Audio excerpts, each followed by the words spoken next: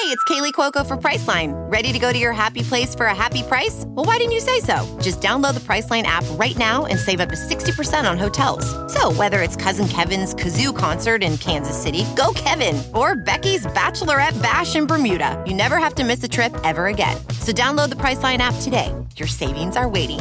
Go to your happy place for a happy price. Go to your happy price, Priceline. CarMax is putting peace of mind back in car shopping by putting you in the driver's seat to find a ride that's right for you. Because at CarMax, we believe you shouldn't just settle for a car. You should love your car. That's why every car we sell is CarMax certified quality, so you can be sure with upfront pricing that's the same for every customer. So don't settle. Find love at first drive and start shopping now at CarMax.com. CarMax, the way car buying should be. Periodic Talks. Hi, I'm Gillian Jacobs. And I'm Deanna Reasonover. This is Periodic Talks. Each week, we rediscover our passion for science, tech, engineering, math, and this week even, global health. It's STEM for those of us who at least attempted to build a robot as a kid.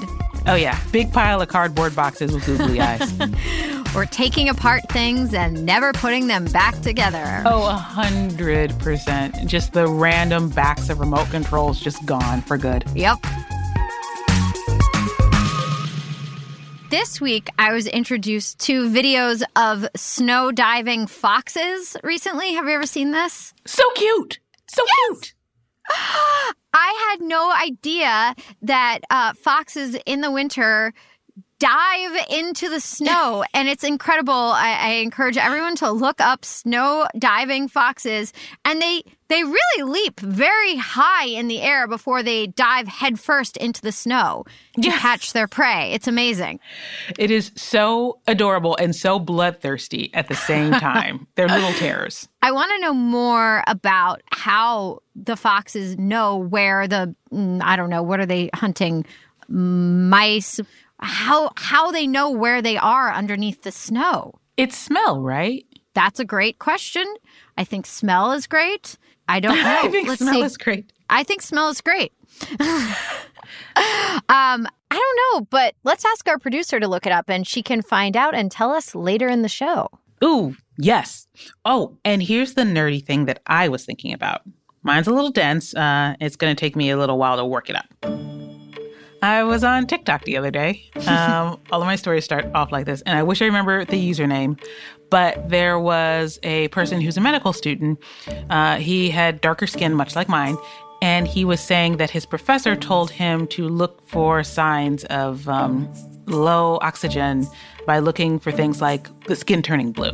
Mm-hmm. And he was saying that he would not be able to tell on himself necessarily if his skin was turning blue. So he asked his professor for other ways. And, the professor explained, like, look at the nail beds. And I was like, ooh, that's great because nail beds, there's not necessarily as much melanin here. So it's easier to see changes in skin color. Mm-hmm. That got me into looking up something that's happening with COVID patients and something that when I thought I was possibly sick, they told me to do, which is to buy a pulse oximeter machine, which basically measures how much oxygen is in your blood. It shines a little light through your fingernail bed, and the amount of light that goes through tells the machine what your blood oxygen level is. Does that make sense so far? Yes. Right.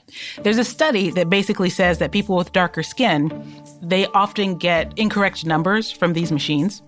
So that's a problem. So I looked all that up. I called my cousin, who's a cinematographer and also a director of photography. And what he does is he works on set and he says, okay, this is how much light we need to get this particular shot. And I said, don't we have machines that can already determine, like, if this much darkness is present, then this is how much light we need to be accurate. And he was saying, you should call your sister, who's a doctor, because it's probably not a question of light. It's probably a question of opacity for skin and how much light transmission dark skin can let in. And it was just very cool talking to these two different sides of my family about what possible solutions were. Wow. So what happens next in this story? Are you going to become an inventor? No, No, I don't know what I'm doing. I'm an actor. I'm like musing. You know what I mean? I'm like, I wouldn't know how to do that. I'd be squeezing Kurt Plus is what this would be the equivalent of. I don't know what's going on. Well, that's amazing. And I love that led to these conversations with members of your family, too. Yeah, you know what? It is very cool having members of family who are in STEM and STEAM fields that I can talk to about stuff like this. I feel like we keep circling back to these problems in tech where it's not designed to be inclusive, and they're really important to discuss. And, we have another really interesting conversation coming up today. Right. You interviewed Dr. Celine Gounder, yeah? Yes, and Dr. Gounder is an infectious disease specialist and an epidemiologist. So that means she studies infectious diseases within populations of people, and she also works as a physician. And I really wanted to talk to her because she's on President Biden's coronavirus task force. So she spent her life studying infectious diseases, and now she's trying to help get COVID-19 under control. And, you can get all the latest detailed info about vaccines and the new strains of the virus from the news. But for our show, I'm curious about the person who would choose to do this kind of research as their life's work. What draws someone to work in infectious disease? So that's where the conversation started. I can't wait to hear it. All right, so let's get to my interview with infectious disease specialist, epidemiologist, and physician, Dr. Celine Gounder.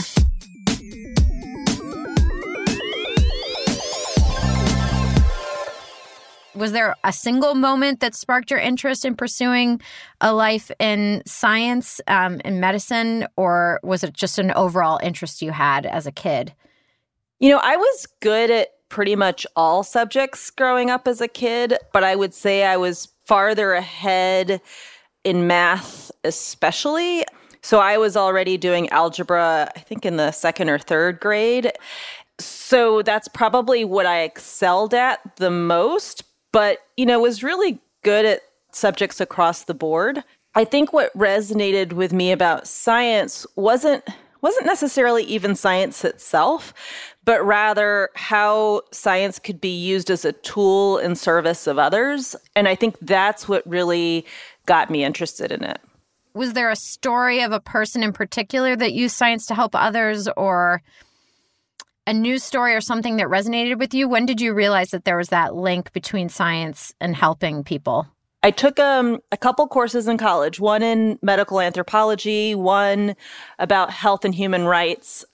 And so in the medical anthropology class, I read AIDS and Accusation, which was written by Paul Farmer, and was about the impact of HIV on rural Haitians and the impact of a multilateral funded development project, and how displacement of people led to an increase in HIV infection and sort of the downstream effects from there. And what I really liked about that course and what I was learning at the time was sort of the intersection of many different kinds of sciences, and how that sort of interdisciplinary perspective, you could use to better target hard science or biological science interventions at the same time and design them better.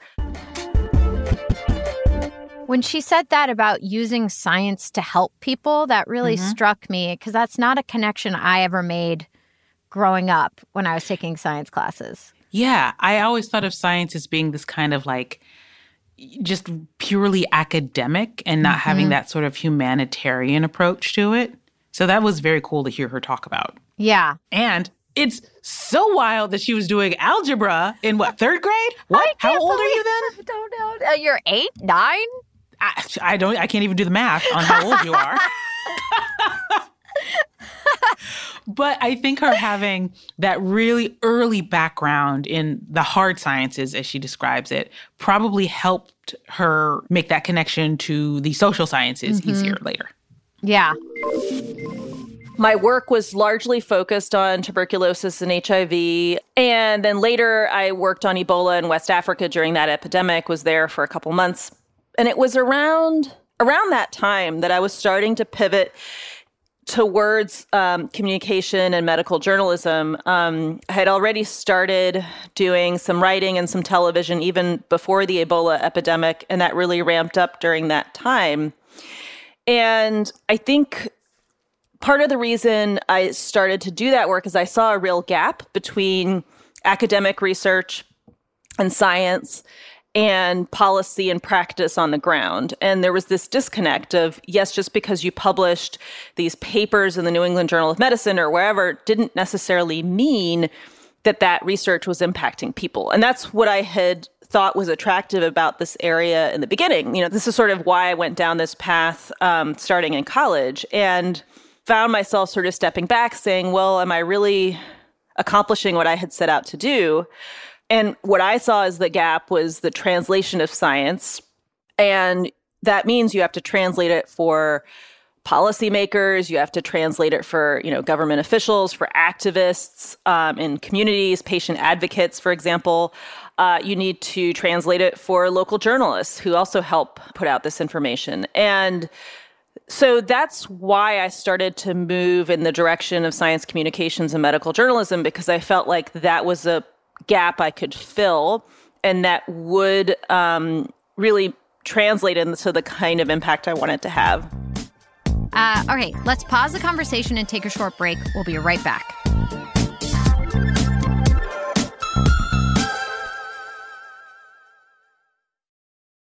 Ready to elevate your home? Picture this: central heating, a cozy fireplace, or your dream walk-in closet. Build a backyard oasis, go green with solar panels, or start a business.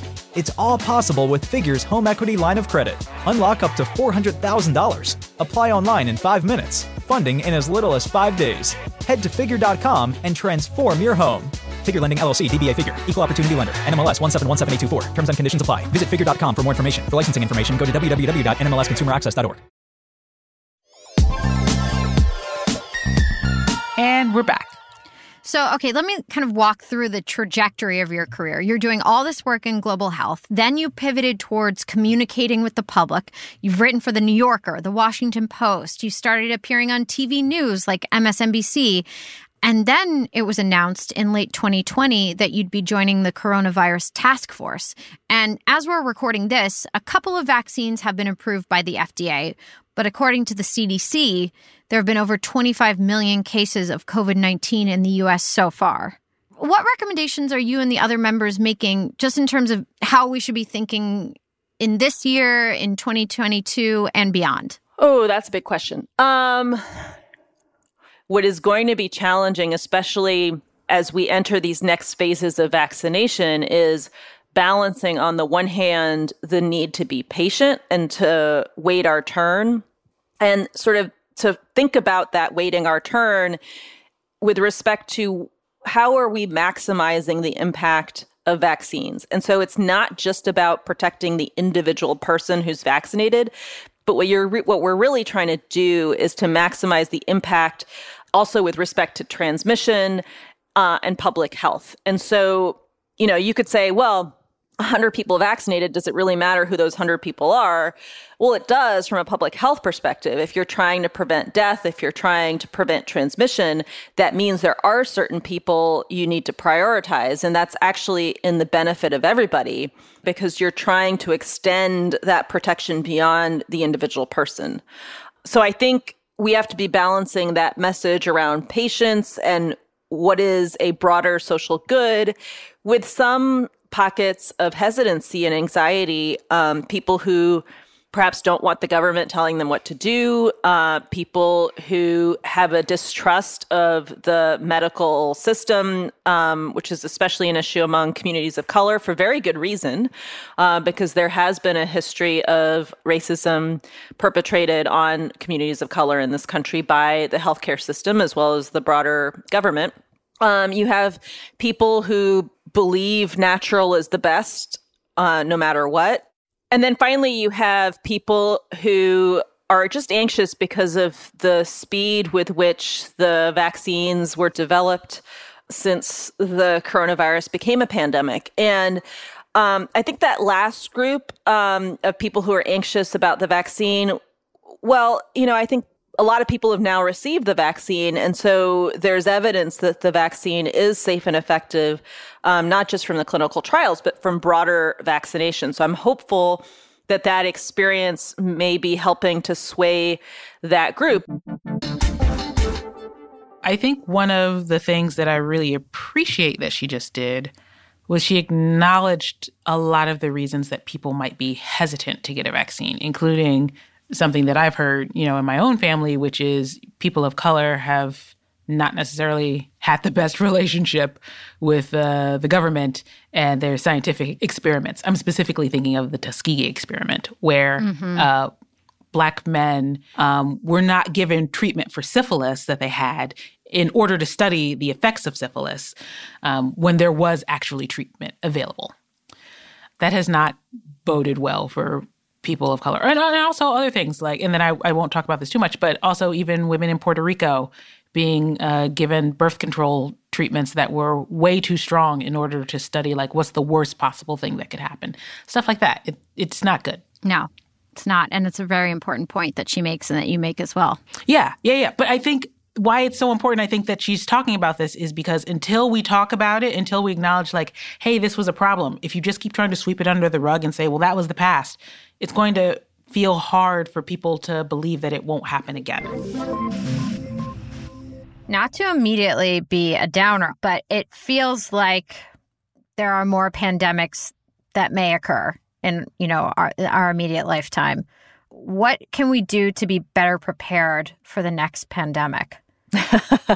Well, some of those things were put in place after Ebola, but then unfortunately, budget cuts, budget reallocations, those things were dismantled. And so I think we definitely need to at least reset back to what was put in place with respect to pandemic preparedness at that time and then build up from there.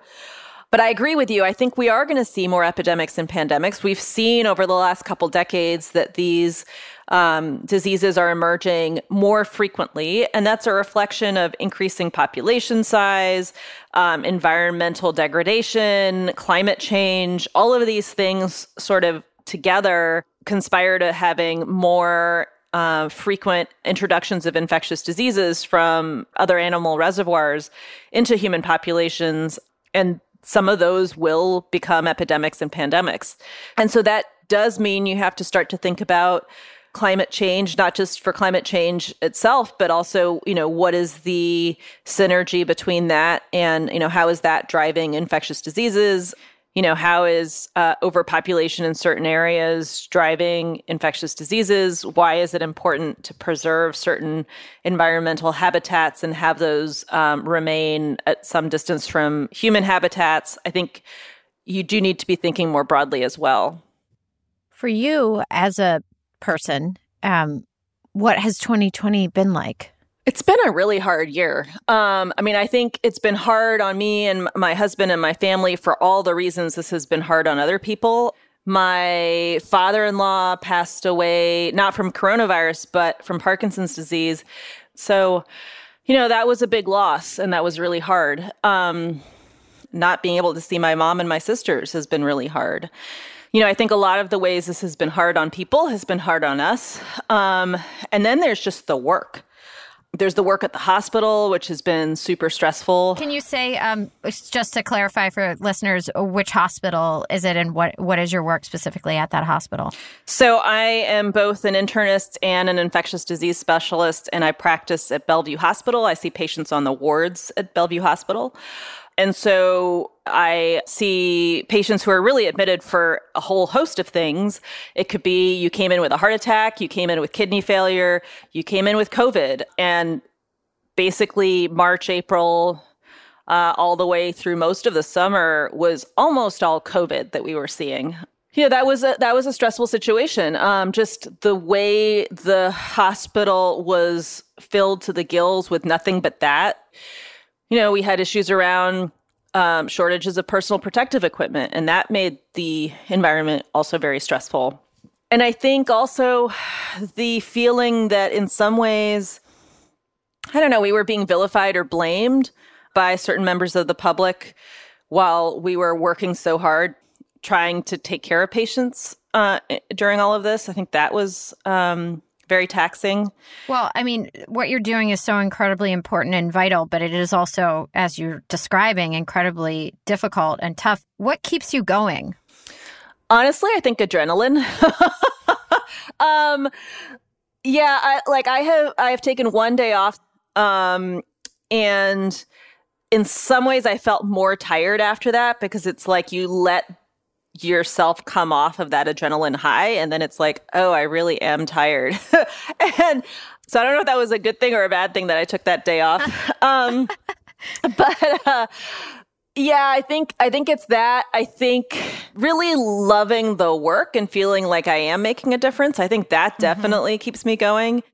So you began your career in science. You were really drawn to that connection you could see between the science itself and helping people. What kind of gratification do you feel from knowing that you've helped people?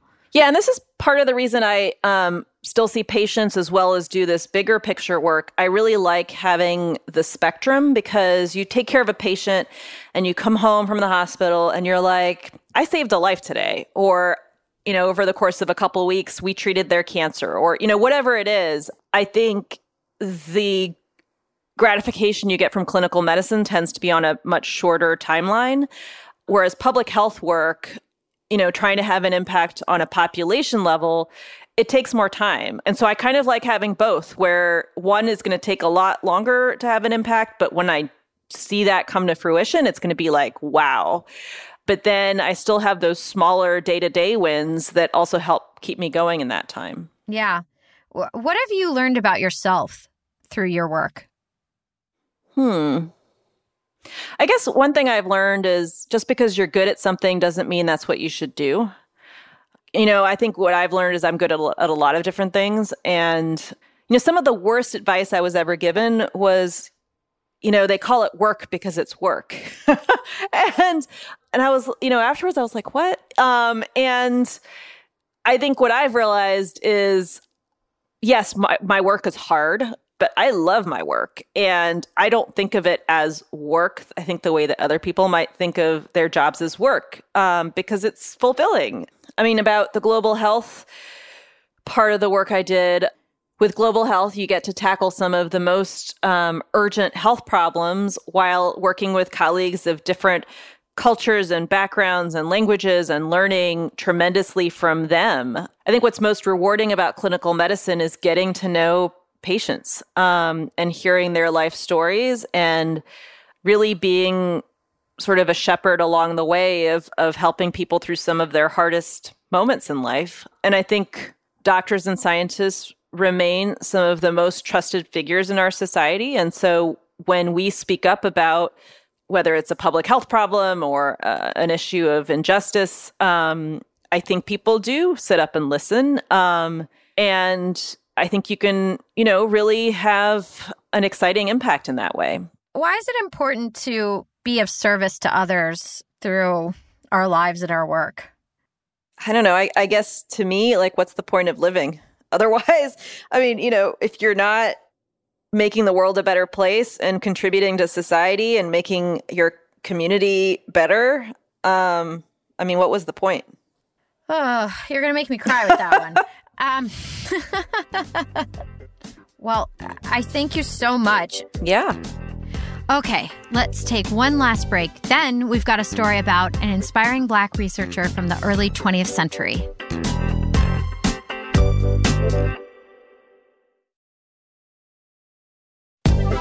And we're back. It's story time.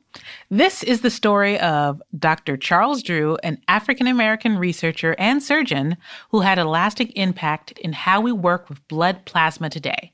His research helped develop a large-scale blood bank in the 1940s. Before we learn more about Dr. Drew, let's get into some history, because people have been experimenting with blood for centuries, even when they didn't know what the heck they were doing. So let's run through a not-so-great bloody history. In the 1600s, a dude in England said that this mostly reddish stuff in our bodies, it circulates. So that's the earliest record I can find of a physician describing the concept of blood circulation.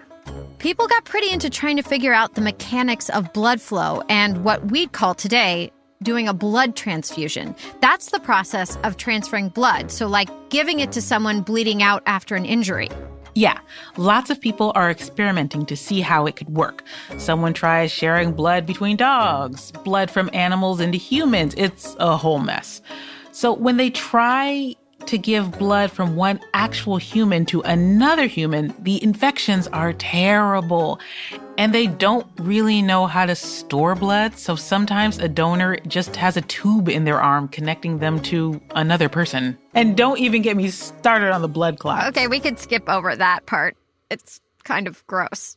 No worries. Basically, people have been researching blood for a long time, and one of the key goals is to learn how to take donated blood from one person, or an animal, I guess, and give it to someone who's sick or injured. Enter Charles Drew. He's born in 1904 in the Washington, D.C. area. For those of you who know D.C., you're probably familiar with where he grew up. It's an area called Foggy Bottom. And in the early 1900s, that was a working-class neighborhood with a large Black community. So Charles is raised in that atmosphere by a father who installs carpets and an educated mother. He's a decent student, and he likes playing sports. By high school, he receives an athletic scholarship and decides to go to Amherst College, which is in Massachusetts. He's just one of a little over a dozen Black students at the school. While at college, he becomes interested in going to medical school, but his options are limited. Remember, this is still the early 20th century. There's a lot of factors barring Black people from pursuing careers in medicine. Now, some prominent medical schools do admit non-white students at this point, but it's pretty limited. Then there's also the cost of tuition. And if you do become a Black physician, you can't just practice anywhere. This is the 1920s. A lot of white people refuse to be seen by a Black doctor.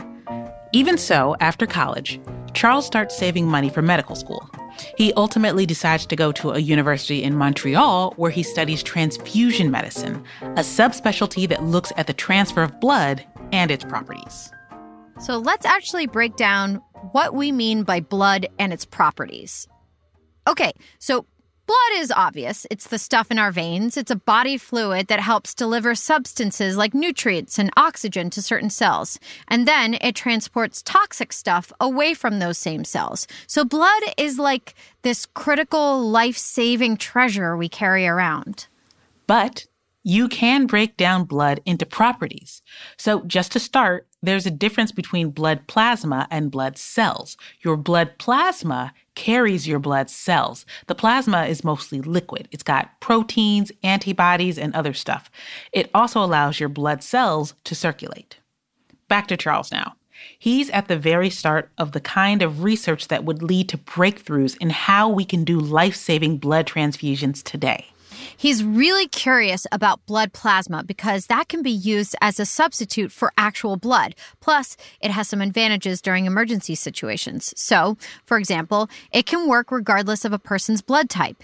If you have a patient that is seriously injured and bleeding out, you might be able to give them blood plasma even if the hospital is out of their blood type.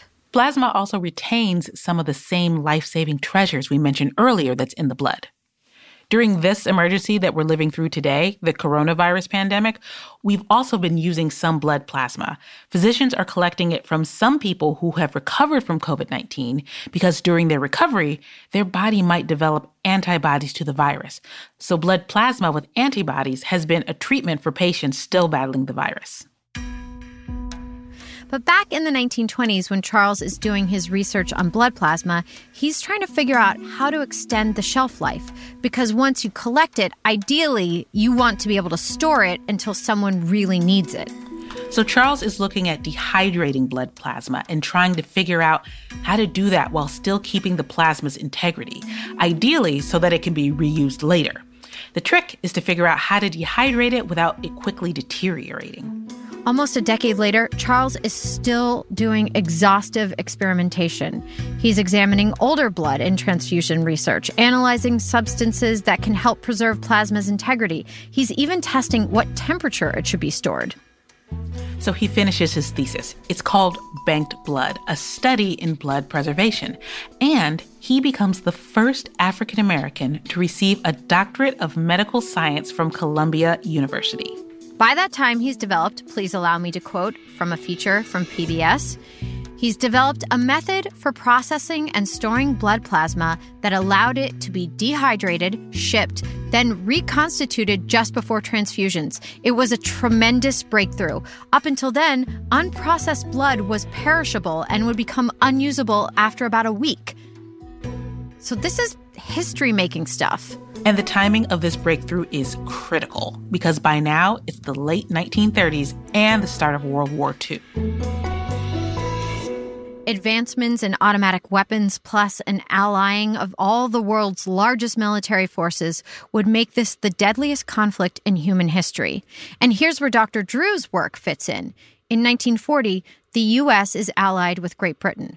The war is really hitting Europe hard, so the U.S. government wants to send blood to the U.K. to help their injured military and civilians. Dr. Drew is instrumental in a program called Blood for Britain. He oversees the collection of more than 10,000 pints of blood plasma. It's collected in the U.S. and then shipped to the U.K. It's probably the first nationwide blood bank program of its kind.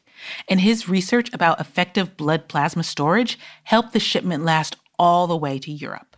The program received so much acclaim that in 1941, Dr. Drew is asked to help lead the American Red Cross Blood Bank. Unfortunately, moving a black man into a leadership position doesn't change the racially charged attitudes of the era. He's asked to segregate the blood collections, to label blood from black donors so they don't mix with blood from white donors. Dr. Drew ends up resigning after about a year on the job. After that, he refocuses his energy on research and teaching at Howard University, a historically black institution in Washington, D.C. If the name Charles Drew sounds familiar, but you hadn't heard this story before, you might have seen one of the many, many schools and buildings named after him. So there's Charles R. Drew Hall at Howard University, where he taught, Charles Drew Memorial Cultural House at Amherst College, his alma mater, but there's even a Charles R. Drew Middle School in Los Angeles and a Dr. Charles R. Drew College Preparatory Academy in San Francisco. Seriously, there's a bunch out there. I had even heard of him because for a long time, there was a Charles Drew Middle School in Detroit, my hometown.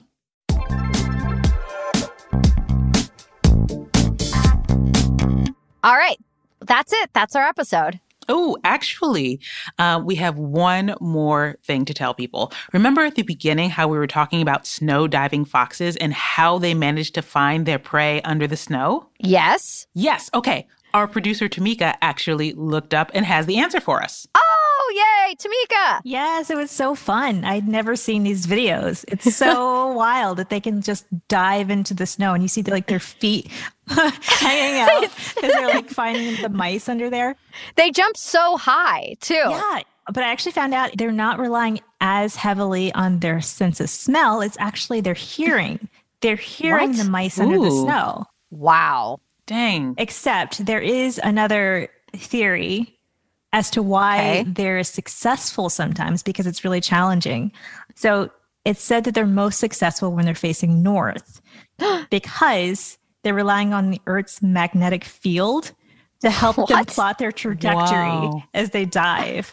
Oh, that explains a lot. Whenever I have an audition and it's gone good, I always face north. I always just stand, no matter where the camera is, I just face north. You got an internal compass. Yeah, it's success. But that's a theory. That's a theory. Other experts say that there's more evidence needed to prove that. It is kind of wild to think about, though. It's remarkable either way, because either they have incredible hearing, right, that they can hear the mice underneath the snow, or, they have an internal compass that responds to magnetic north, and that's also amazing.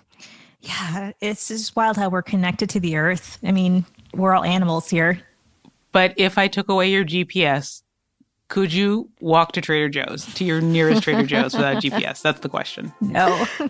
I orient myself with the Hollywood sign. This show is produced by Tamika Weatherspoon with help from Kimmy Gregory. Our engineering is by Brendan Burns and Jared O'Connell. Our theme music is by Brendan Burns. Our editor is Tracy Samuelson, and we get research assistance from Catherine Cipher. Our executive producers are Peter Clowney and Josephine Martirana. Periodic Talks is a production of Stitcher.